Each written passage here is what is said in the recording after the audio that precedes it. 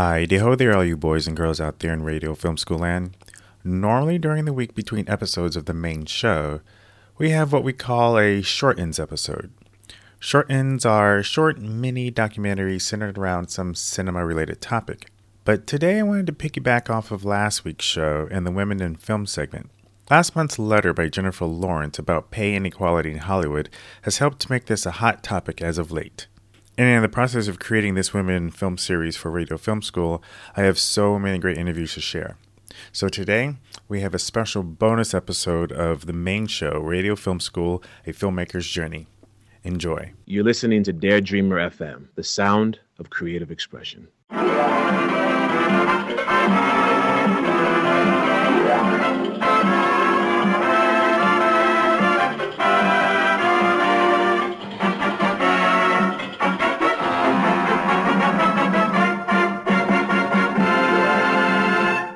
By far, one of my favorite TV shows growing up was I Love Lucy. Now, just to be clear, I'm not talking about the original episodes. I'm not that old. Of course, I'm talking about when it was in syndication.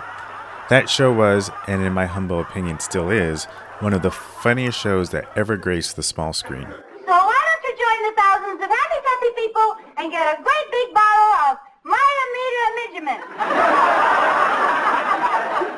Remember that name.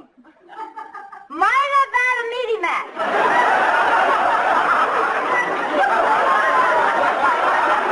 Miss McGillicuddy. Are you feeling all right? Oh, I feel fine, but it's awful hot in here. It must be the light.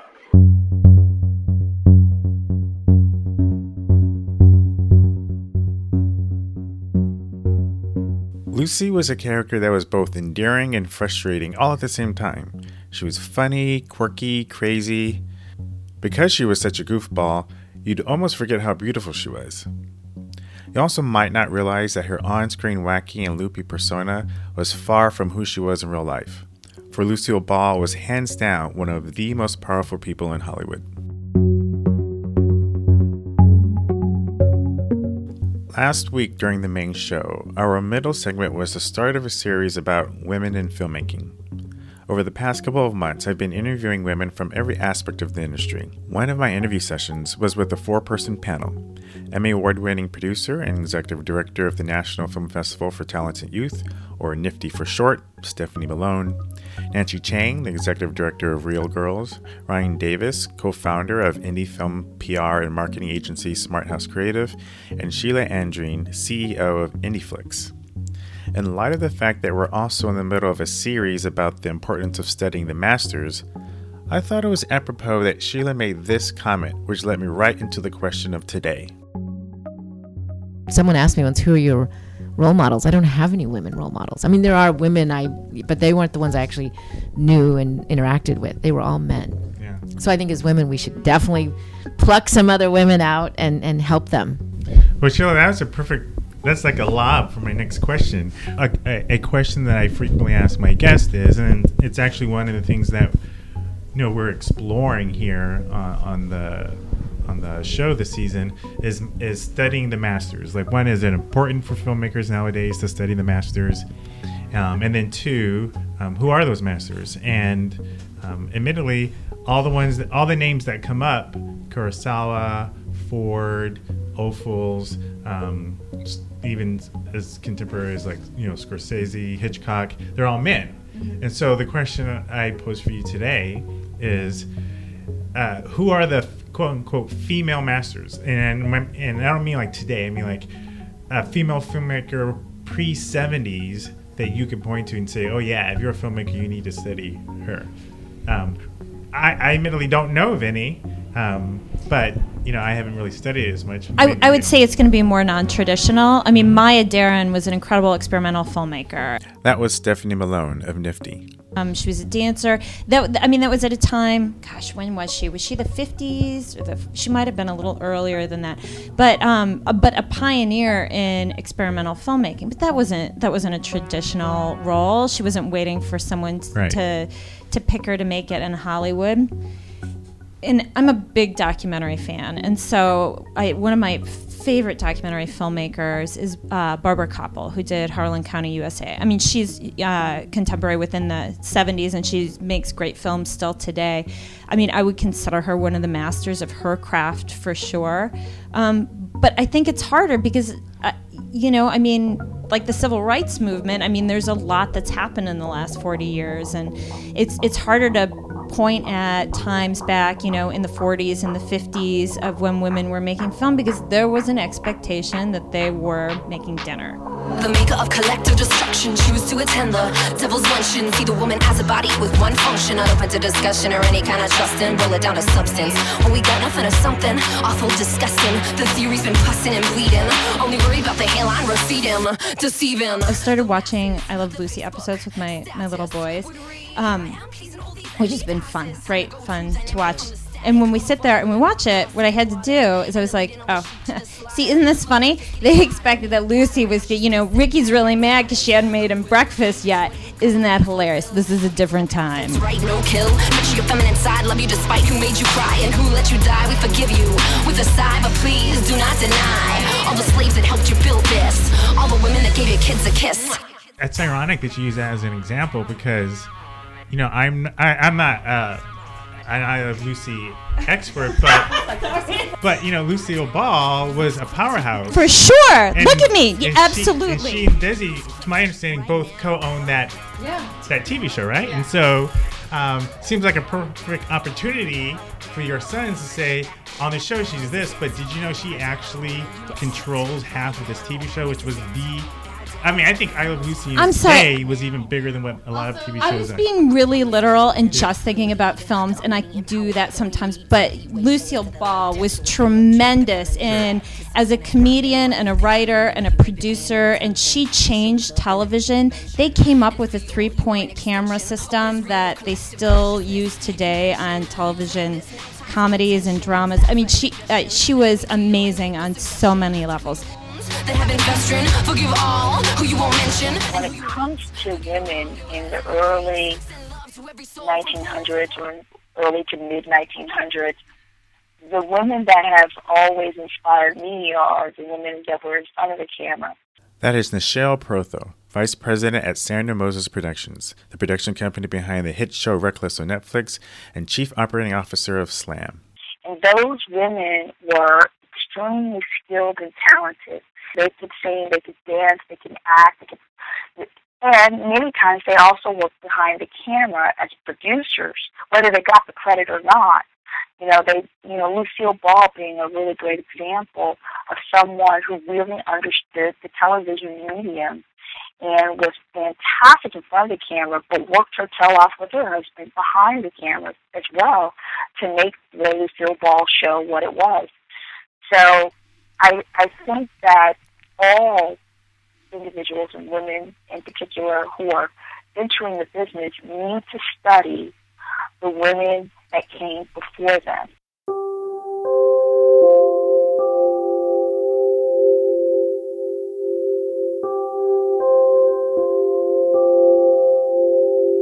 I was just going to emphatically agree with that. But my example that I was going to give, especially when you mentioned Lucille Ball, was actresses of the 30s and 40s.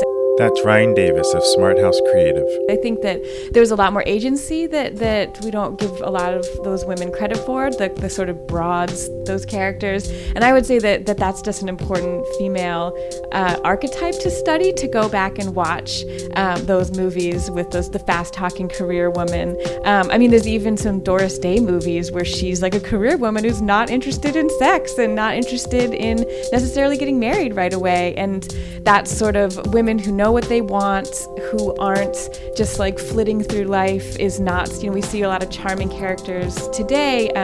There's the Greta Gerwig archetype now, but that those tough-ass broads you don't see as much. And then there are women like Rosalind Russell that owned their careers. And Ida Lupino, to a certain extent, she always comes up, but she also gave it all up to get married. So 3 times, I think. But so I don't know. She comes up a lot, and I sort of always shrug and say, like, yeah, I wish she wasn't the only one, because they always think about directors. But if you think of Ida Lupino more, women had a lot more ownership of their careers than we gave them credit for in the 30s and 40s. And they're just sassy role models. Mm-hmm. Like, I think for me, those are the women that I would look to as fun and confident. And my two that I thought of were Mae West and Cindy Sherman. That's Nancy Chang of Real Girls. Oh, and just in case you hadn't checked the show notes, Real Girls is spelled REELGRRLS.org. They do great work helping middle school and teen girls learn about cinema and media production. And I think Cindy Sherman, mostly, for her photographic work and the narratives of how she wanted women, flipping all the stereotypes. But I think most of her film work wasn't until past the 70s. But yeah, that's all mostly like experimental art film type of things. And then I think Mae West was more like a screenwriter, or she became a writer. She, definitely acted, but then took her power of like the vaudeville stuff to film. So those are the two that I was thinking of. But yeah, Lucille Ball. I was actually thinking when I read that question that I went to more the actresses who were so strong that they kind of controlled the directors as well. That's Sheila Andreen, the CEO of IndieFlix. The Marlene Dietrichs and the Betty Davises of the world. But then even Nora Ephron, she was someone, right. I was so not into experimental film or anything. I mean, I was more so in music, but and I grew up watching Gilligan's Island and Bewitched, and I was an only kid, and and so I was, I liked when Barbra Streisand took the helm and did Prince of Tides and was such a control freak on the set, and all the stories you hear. And I worked on the Sony lot for many, many years and heard tons of stories, and it was just, those women were really strong and told great stories as well. But yeah, and we didn't even talk about Mary Pickford. Right. Yeah. Who helped start Hollywood. Yep, with Charlie Chaplin and Douglas Fairbanks. Yeah. They were the true, they're indies. They were creating independent films, and then of course it turned into Hollywood. And then if you look at today, the Lena Dunhams and the Amy Schumers and the women who are taking the lead and controlling every aspect of it. You mentioned Prince of Tides, right? Yeah. So I always remember the Oscars from that year because Billy Crystal hosted. Don't tell me not to make this film, I've got to. If someone takes a flop, it's me and not you. I've simply got to make the film The Prince of Tides.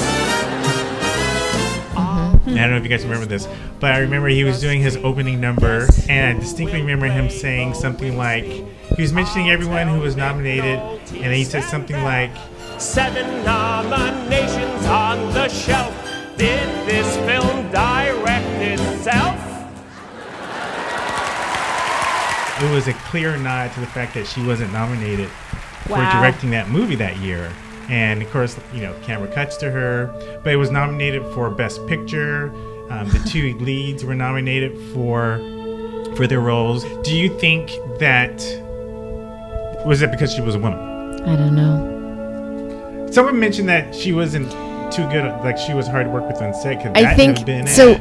I worked on Party of Five, and we inherited the set. So we all connected with the people who had worked on Prince of Tides, and the stories we heard were endless. No eye contact, don't touch her particular food.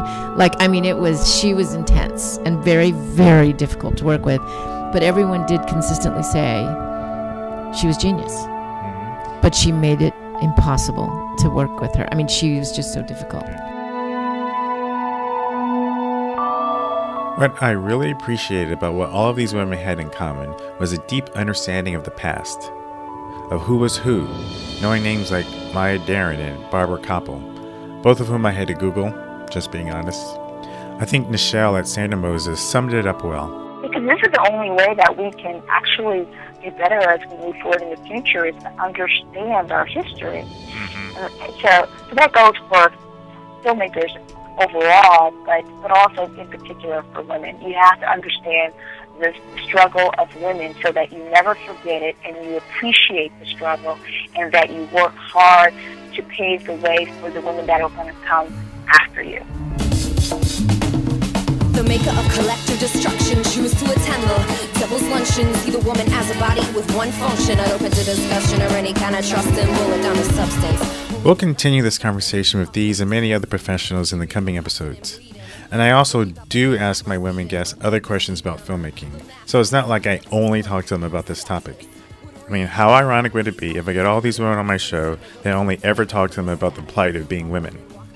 So stay tuned for more inspiring and insightful interviews with both men and women about what it means to be a filmmaker. Putting the patriarchy to bed. Yeah, you heard right, that's what I said. Too many kids dead or ain't been fed. Too many indigenous have bled. Yeah, we're putting the patriarchy to bed. The one outside and inside our head. We planned it all, we've made our own bed. Time to awake, evolve, and defend. I'm not saying no men will lead the many in power that we need to be. Way, show us to the light. Show us they nurtured the feminine side. Cause something has not been right. You can feel it even if you ain't been paying no attention. It shows up in everything you mention. And feel you are an extension of what is real. Radio Film School is a production of Dare Dreamer FM. You can find this and other resources for professional creatives to help you grow in your craft and career at daredreamer.fm. Music was curated from freemusicarchive.org and Song Freedom. Song Freedom helps support the show, so be sure to visit songfreedom.com/radio and use the offer code RADIO to get yourself a free standard level gold license worth $30. You can support the show by visiting Song Freedom or by leaving us a rating and review in iTunes. But even more than that, share this episode with 2 people you think would be inspired by today's topic. You can follow me on Twitter at DareDreamerFM, and you can follow the show at Radio Film School. We're also on Facebook.com/Radio Film School. Next week, we're back with our Mind Your Master series. Until that time, remember, if the story sucks, I don't care what you shot it with or cut it on. With no remorse, I honor each of you for all your darkness and your light. And the integration can now begin this night. But the more Lucy drinks, the drunker and the funnier she gets. Well, I'm your piggybacker. Are you tired of running down and listless? Do you pop out at parties?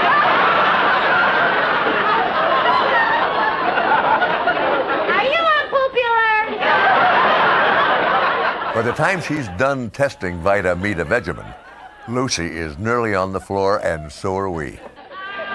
It's so tasty, too. Her timing was just, it was brilliant. You know, people say, well, how come it lasted so long? That's why. Desi said once, somebody said, what do you think? Why has it lasted so long? He said, I think you can give about 90% of the credit to Lucy, and the rest of us can take the other 10%. Yeah, which is pretty true.